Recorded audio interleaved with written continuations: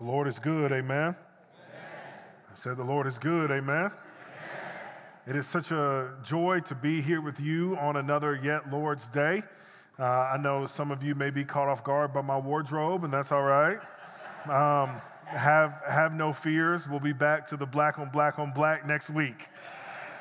Man, I am so pumped to be here. And Courtney, my bride, is here. And yes.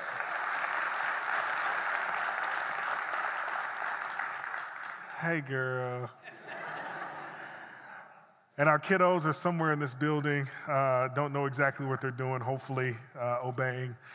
But again, it's just a thrill for us to be here with you.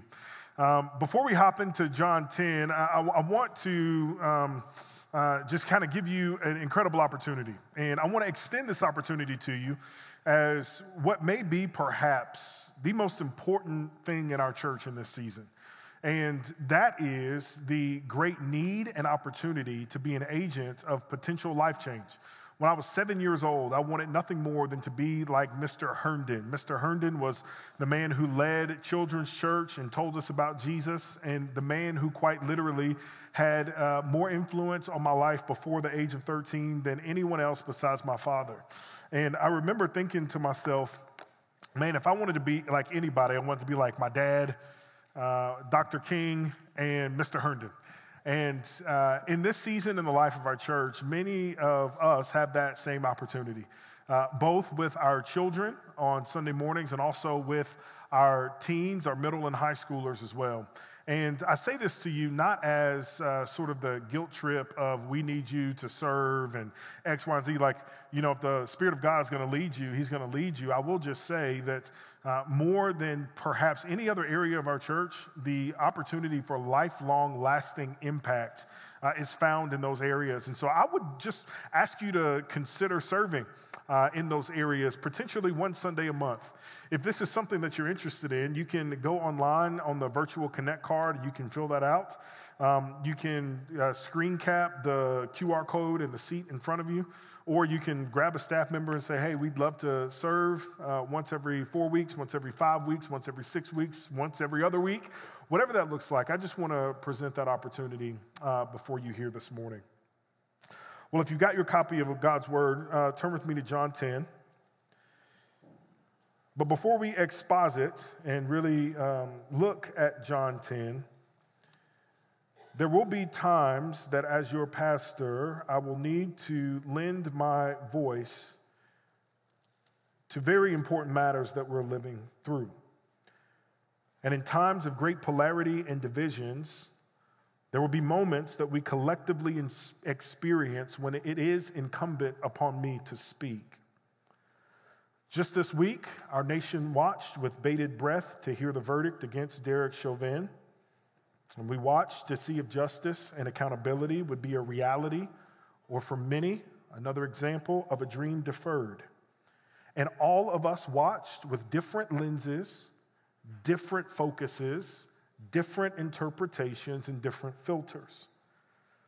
That great theologian, Bob Dylan, once famously opined that the times, they are changing.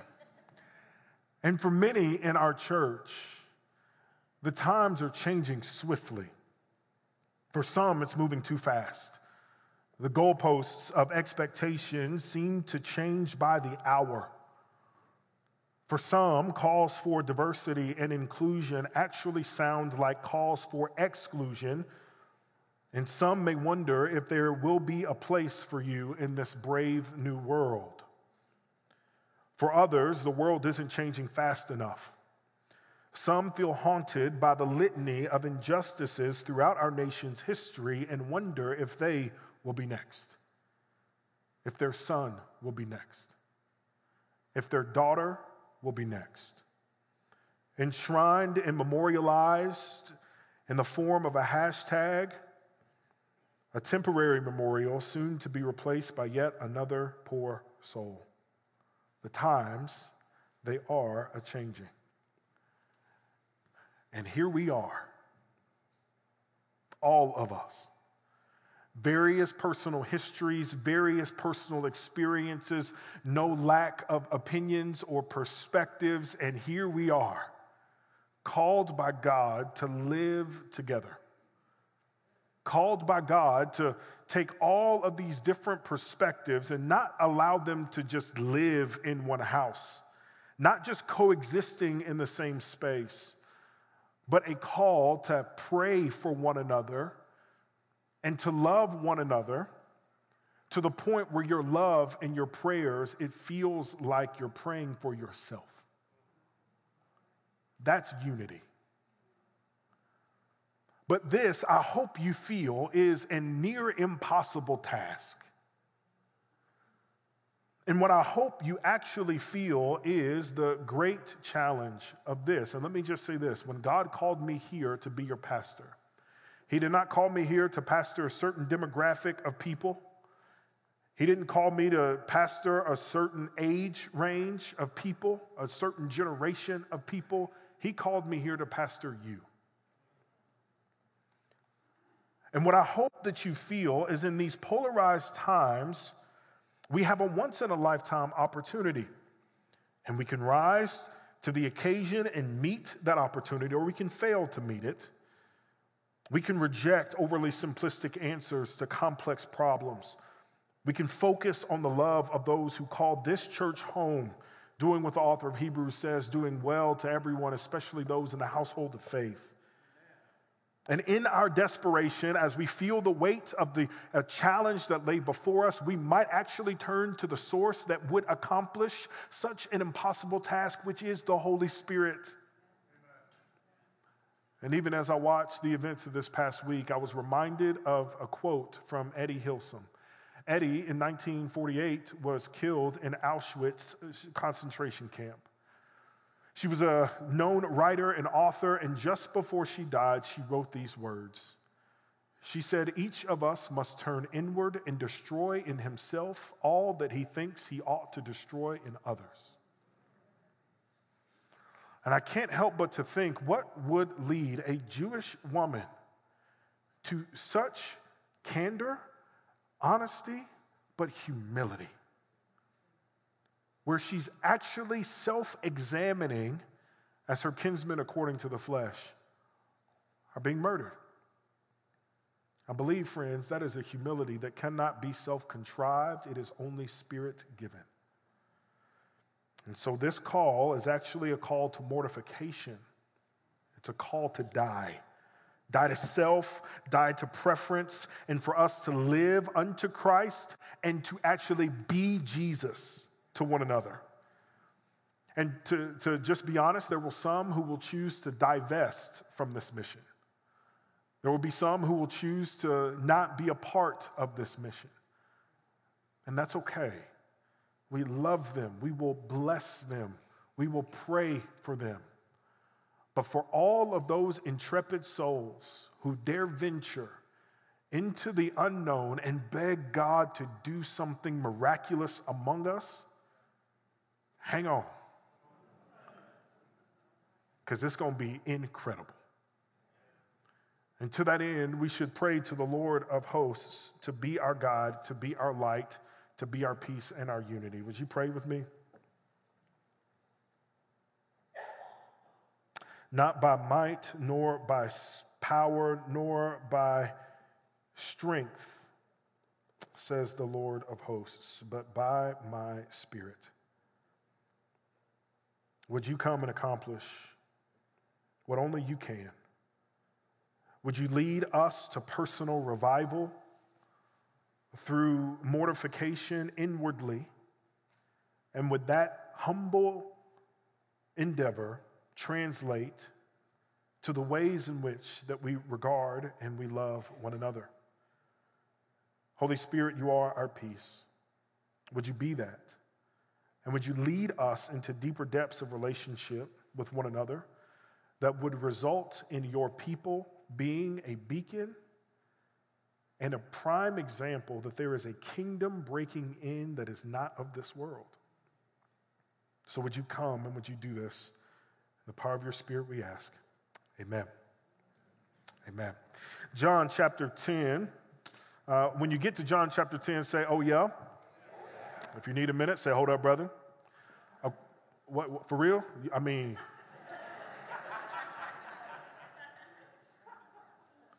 for real? As we pick up here in John chapter 10, let me allow me to set a little context for this morning. Because there were no divisions, chapter divisions in the original Greek manuscript, what we pick up in chapter 10 is a continuation of chapter 9. It's what we talked about last week.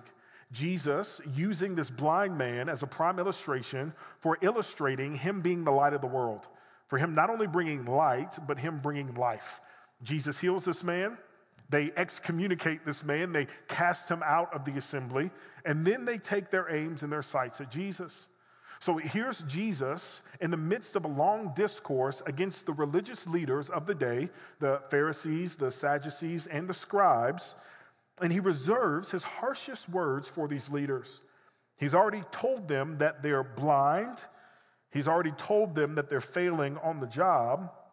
And now he's about to give them some more harsh words. And just parenthetically, this discourse is a mixture of metaphors. We're going to pick up on the shepherd metaphor in whole next week. We'll examine it this morning in part. But for this week, let's look and see what it means for Jesus to be the door. John chapter 10, verse 1. Truly, truly, I say to you, he who does not enter the sheepfold by the door, but climbs in by another way, that man is a thief and a robber. But he who enters by the door is the shepherd of the sheep. To him the gatekeeper opens. The sheep hear his voice, and he calls his own sheep by name and leads them out. When he has brought out all his own, he goes before them, and the sheep follow him, for they know his voice. A stranger they will not follow, but they will flee from him, for they do not know the voice of strangers. This figure of speech Jesus used with them, but they did not understand what he was saying to them. So Jesus again said to them, truly, truly, I say to you, I am the door of the sheep. All who came before me are thieves and robbers, but the sheep did not listen to them. I am the door.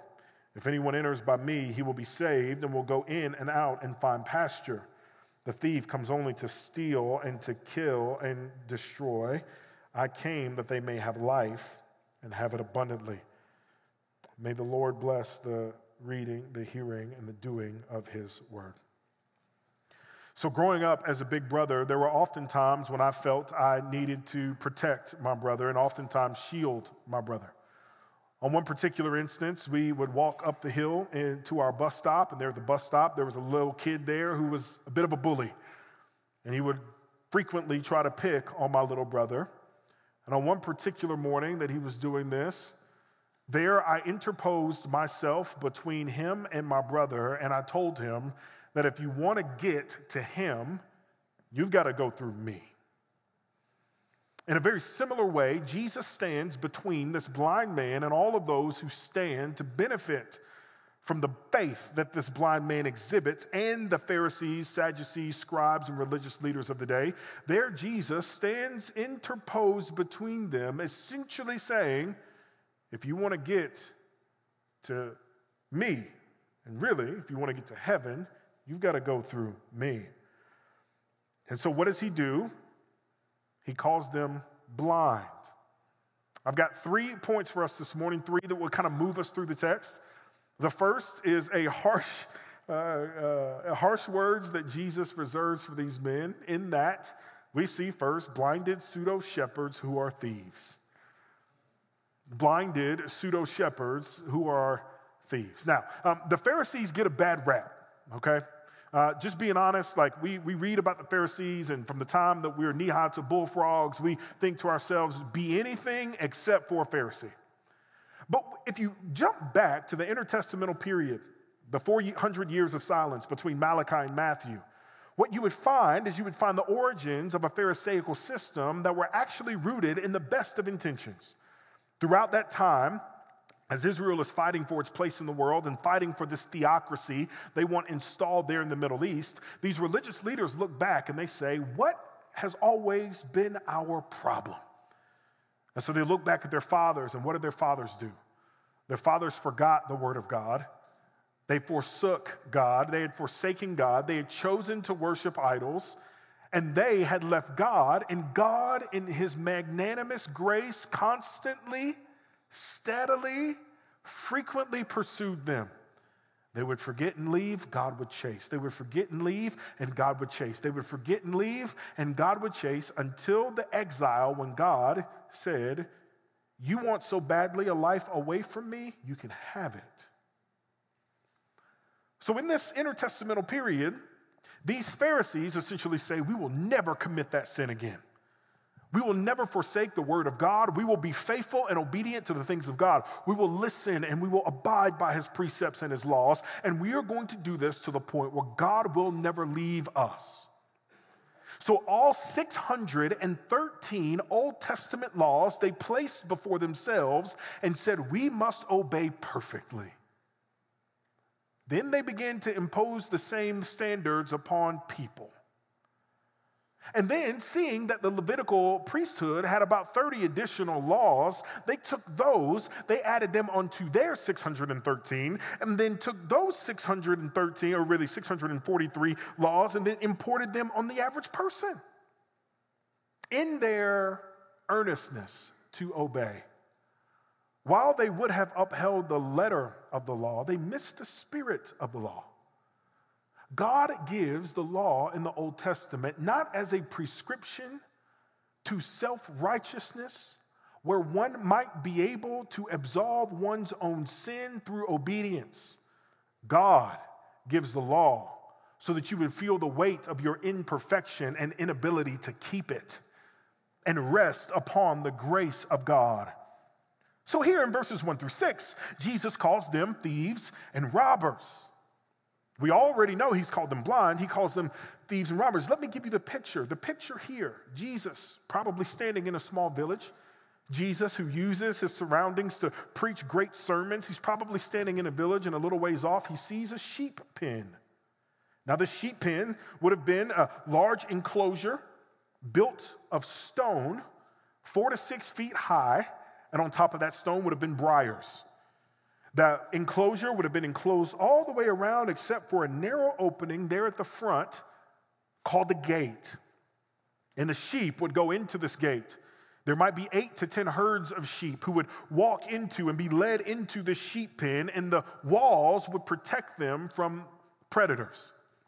So Jesus, in verse 1 and 2, says that all who choose to enter other than the door are thieves and robbers.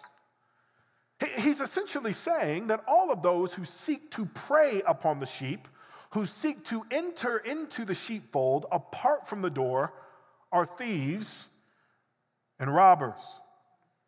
Only predators climbed over the walls. Only thieves climbed over the walls. And this is important because sheep are currency. This is people's money. It's their cash. It's their dough. It's their greenbacks. It's their guap. It's their stacks. It's their racks. It's their money. That's their cash. That's his. You feel me? So to be a shepherd means that you have an intimate relationship with sheep. Look at verse 2. He says that the shepherd calls them by name. We can assume there's an intimate relationship existing between shepherd and sheep. We're going to talk more about this next week, so hang on to that. Next week, we'll get more into that. But then you think about this phraseology in verse 4, into verse 3 and verse 4, he leads them out. And then in verse 4, he brings them in. The sheep follow him, and they hear his voice. Now, don't miss this. This is intentional.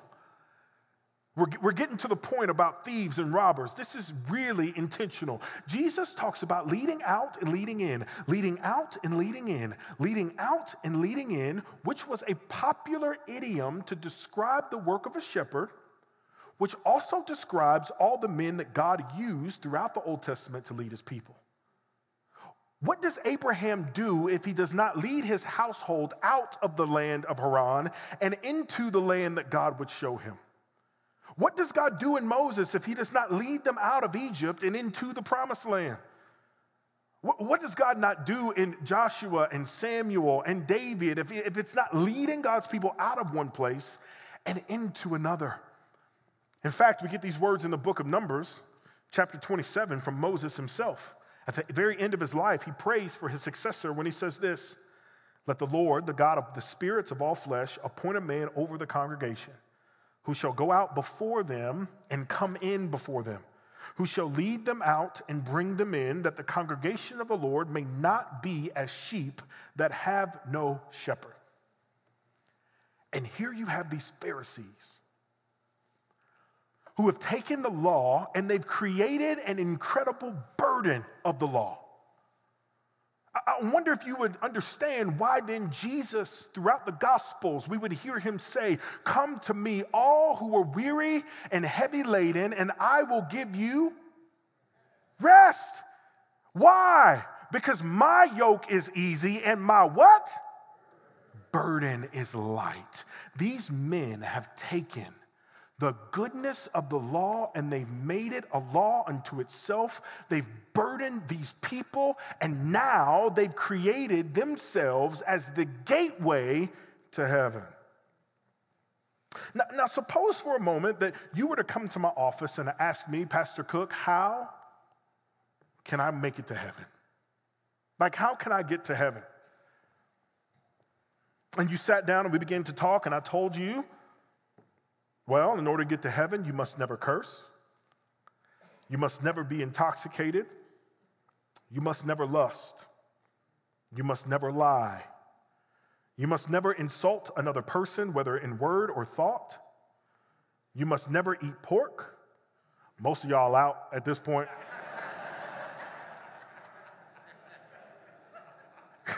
I'm out at this point. You must welcome the sojourner and the immigrant. You must love God with all of your heart, soul, mind, and strength. If I told you that, and then I spent the next 4 hours adding 600 plus additional laws to that, would you leave that meeting hopeful, or would you leave that meeting hopeless? So you mean to tell me that there's no clear pathway for me to get to heaven? I actually have to obey in ways that I cannot. It is for this reason that I used to hate God. I used to hate God because I felt God was calling me to be something I could never be, and that was perfect. God, I can't be perfect. I'd go to church on Sunday riddled with sin, and I'd hear the old church ladies singing, and I'd hear the pastor get up there and preach, and through tears I would confess my sin, and I would repent, and I'd feel really good, like, "Lord Jesus, thank you for this other opportunity." I feel clean. Only about 3 hours after church to bless somebody out, and then all of a sudden I'm back in a situation where I'm like, okay, well, that's just one strike. Well, if I can just hang on to Monday, and we all know how Mondays go. Monday before coffee, Mondays before coffee, in traffic, in Atlanta. And by the time lunch comes around, we're all like, man, are we even believers anymore? And what I began to see is I began to see the church on Sunday as a bath, only for me to go back out into the world to get dirty again. And I'm riddled with guilt and condemnation, and I'm questioning my place in the family of God precisely because I believe my place in the family of God depends on my performance and what I do. Jesus is speaking to people, and he's calling them to see themselves as they really are and into something that's real, and that is an intimate relationship with God. That's the second point this morning, that Jesus is the gateway to intimate relationship with God. One of the ways that I try to be intentional in discipling our children is we spend a ton of time in the car. Charlie loves pop music, and the more poppy it is, the more she loves it. Cager, he loves like heavy metal, like rock music, like to the point where like the more screaming, the better. Y'all pray for our son, please. And one of the things that we tend to do in the morning that we like to do, that I try to do consistently, is we go through the New City Catechism that teaches doctrine, theology, and scripture. Well, one of the questions in the New City Catechism is, can anyone keep God's law perfectly? If you were to ask the Pharisees, the Sadducees, and the scribes, they would say, hold my beer while I do this perfect law. But the New City Catechism says, can anyone keep the law of God perfectly? That's the question. And the answer is, since the fall, no human has been able to keep the law of God perfectly. To which it becomes the point of Jesus' discourse. Jump down to verse 7. Just a teaching moment. Anytime in the scriptures you see a truly, truly, that construct in the Greek refers to a double vocative. It's a double vocative. In the Greek, it conveys deep emotion or conviction. So you can hear Jesus' words, his frustration, his righteous anger, if you will. Truly, truly, I say to you, I am the door of the sheep. All who came before me are thieves and robbers, but the sheep did not listen to them. I am the door. If anyone enters by me, he will be saved, he will be saved, he will be saved, and will go in and out and find pasture. Okay, now watch this. If you enter the sheepfold by the door, you're a sheep. If you enter the sheepfold by the door, you could also be a shepherd. If you enter by any other way, you're a thief and a robber. If you enter by the door of Jesus Christ, you are a sheep. If you enter by leaping the walls, you are a predator and a thief. If you enter by faith in Jesus, you're a sheep. If you try to enter by performance and works and self-effort, you don't belong to the fold. So imagine what Jesus is doing is he's becoming increasingly exclusive in whom his fold is. There's only one way in, and there's only one way out. But then it strikes me in the text how, when John speaks about this sheepfold and by the door, it's odd to me. Look at verse 1 with me. He says, he who does not enter the sheepfold by the door, but climbs in another way, that man is a thief and a robber. But he who enters by the door is the shepherd of the sheep. Okay, so if the shepherd enters through the door, right? But then Jesus says that he's a door. Then the shepherd is also a door who's also a sheep. Wait a minute, John. So the shepherd who enters the sheepfold is also the door by which you enter the sheepfold, and the only way that sheep enter the sheepfold is by the one who goes before them, who's also a sheep.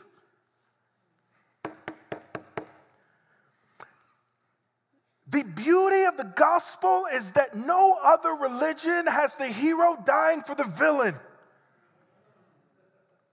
No other religion, no other god of the pantheon would condescend themselves so much as to take the form of the very creatures they demand worship them. But who is Jesus if he is not a sheep? That like a sheep or a lamb being led to the slaughter, he doesn't open his mouth. Jesus is a forerunner for us who goes before us to prepare a place for us. Are you feeling me? Let me back all the way up. So in Genesis, we get introduced to a garden that's in Eden. It's not the Garden of Eden, it is a garden in Eden. God creates the universe, which is a special place. He creates an earth, that's an even more special place. He creates Eden, which is an even more special place, and a garden that's inside of it. The concentric circles of God's creation is mimicked and mirrored in tabernacle and temple construction, so that at the very center of the tabernacle and the temple is the Holy of Holies, where only one man can go beyond the veil to commune with God. Are you with me? So rather than a sinful man being the mediator for us, and rather than someone preparing a way for us to speak to God on our behalf, what Jesus says is, I will become like you. I will go and do the work for you. I will be like a lamb led to the slaughter without a word. He doesn't open his mouth. And in his death, As soon as he says it is finished, the ground erupts and vomits back its dead. The sky is black and the veil is torn because we have a shepherd who's also a door, who's also a sheep, so that we by faith might become intimate with God because of his work. Hallelujah. I don't think y'all hear me. Here's what I love. Here's what I love. Is that Jesus is our shepherd, he's also our door, he's also our sheep, which means that if we try to find any other way to heaven and intimacy with God apart from him, we've got to go through a shepherd, we've got to go through a door, we've got to go through a sheep, and what we ultimately do is we make ourselves our own door. Adam and Eve in the Garden in Eden were righteous. And yet they threw away their righteousness and their relationship with God in an attempt to become like God. Satan whispers in the form of a serpent, has God really said? Don't you want to be like him? And what they do, not to be overly anachronistic, is they take their own will and volition, and they make themselves a door unto themselves. And the result of them trying to be a door unto themselves is being expelled from the garden. So that Jesus, who is here, tells these men that he is the door. Friends, here's my question. In what ways are you attempting to be your own door to heaven? In what ways are you attempting to forge your own path to God? Moreover, in what ways have you appointed yourself as a door to others? Well, you can't be a Christian unless you've got Jesus and republicanism. Or you can't be a Christian unless you've got Jesus and social justice. You can't be a Christian unless you've got Jesus in private school. You can't be a Christian unless you've got Jesus in public school. Are y'all all right? Too often, we become modern-day Pharisees when we either implicitly or explicitly restrict the kingdom of God to people who think and act just like us. And we take these laws and these burdens and we heap them on our friends and those around us, and even more so on our enemies, and we become a gate unto them, unlike the gate of Christ. But here's what I love. In verse 8, the sheep, they don't listen to these thieves and robbers. So sheep, I want you to hear me. Don't listen to these thieves and robbers that's telling you that you need 11 kinds of ways to Sunday in order to be right with God. I'm just telling you that what you need is faith in Christ to be right with God. There are some people who are so riddled in sin and guilt and shame because you feel like you got to wear a long skirt, you got to listen to the right music, you can't drink, that you can't think the right ways or in particular ways, that somehow that removes you from the love of God. Paul says, can't nothing remove me from the love of God in Christ, not height, nor depth, nor length, nor breadth, nor anything in heaven or earth or underneath the earth, nor powers that are here, nor powers to come. Nothing can separate me. Why? Because of faith. Listen. I'm getting happy now. The shepherd would often sleep in the middle of the gate of the sheep pen so that sheep would not be able to wander out and predators couldn't get in through the gate. So if Jesus is our gate, if he's our medium, if he leads us out and he leads us in, then if he's led us into the kingdom of God and the family of God, we can't get out unless it's past him, and he's standing there talking to our sin, Satan, death, hell, and the grave, saying, baby, in order to get to Jason, you got to go through me. Hallelujah. So, I need to calm down. Listen. Friends, family, enter by the door and be saved. Enter by the door and be saved. Saved from the wrath of God, saved from the power of sin, saved from the schemes of hell, saved from the incessant idol of self-sufficiency and self-reliance, saved from your striving and your ceasing, saved from yourself. Friend, get off the hamster wheel of performance and drink deeply from the grace of our Lord Jesus Christ. Because here's the point. Here's the point of all of this sermon. It comes down to this. Here's the thrust. That Jesus is the entrance to the kingdom of heaven, and his sheep are evidence of the kingdom breaking into earth. In verse 10, this is so good. In verse 10, we find, here in verse 10, a beautiful picture of what it means to be a sheep. And here we find what the abundant life is, which, third and finally, the abundant life is found by entering into the Father's joy. The abundant life is found by entering into the Father's joy. The late, great Reverend E.B. Hill out of Los Angeles once famously said in a sermon, as he's rising in the middle of his cadence, he says, the thief, according to John 10:10, the thief comes to steal, kill, and destroy.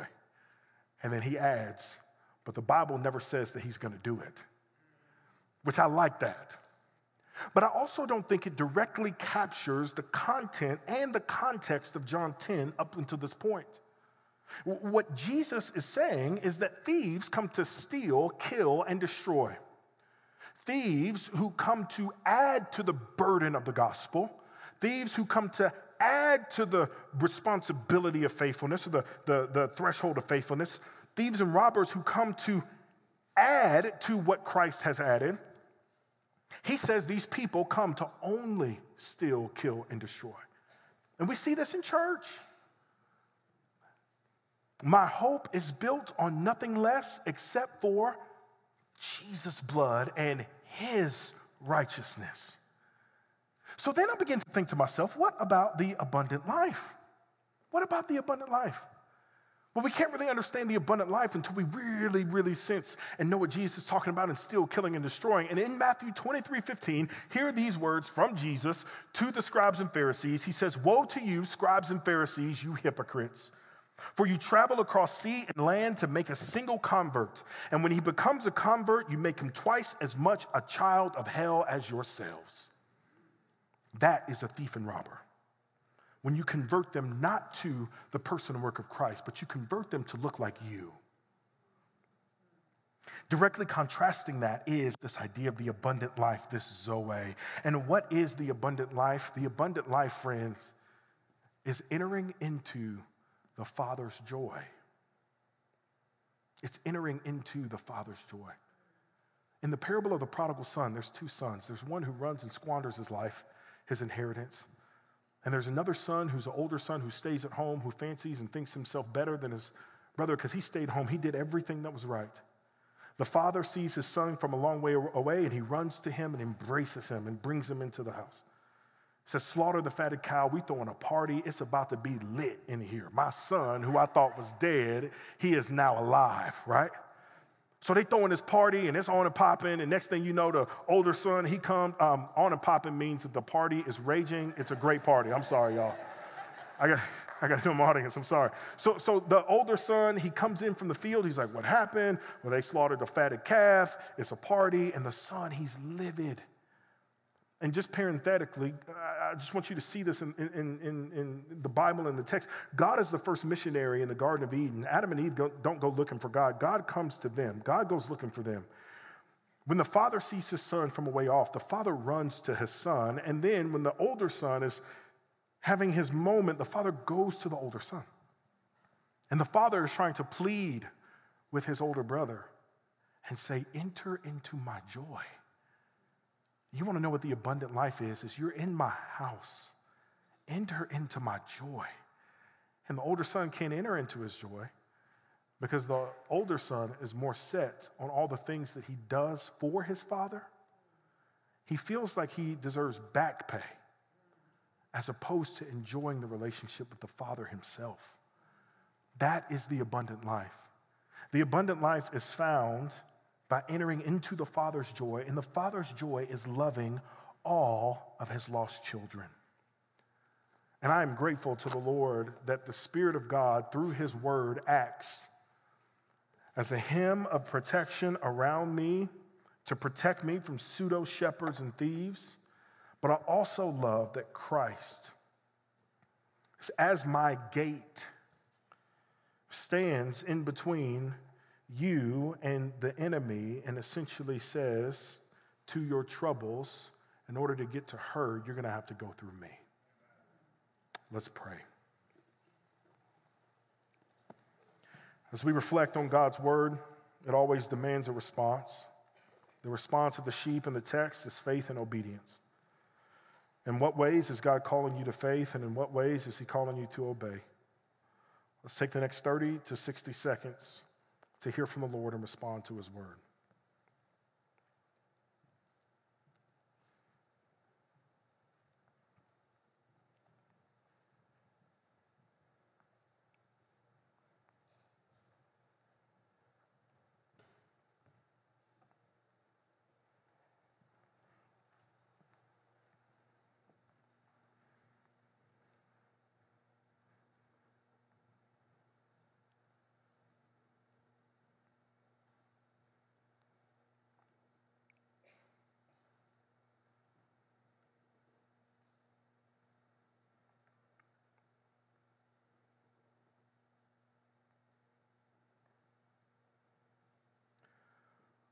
Father, forgive me when I establish myself as a gate unto myself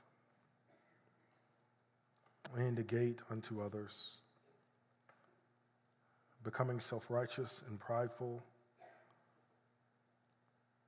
beyond the prescription you give us by faith in your finished work. Lord, if I am the gatekeeper, I'm the only one in heaven. And I thank you that I am not. That even now your grace abounds to us. So would you come through this word, transforming us, moving us into a deeper reflection and a deeper image of you, Christ? And as we sing and lift our voices in praise and in song, would you make your home in our praises, encouraging our souls to seek you with all of our heart, mind, and strength, and when we fail, to rest and rely on the shepherd who is our gate and also a sheep who knows our frame and has accomplished what we cannot in our own strength. Praise be to your name. Lord, we love you. It's your name we pray. Amen.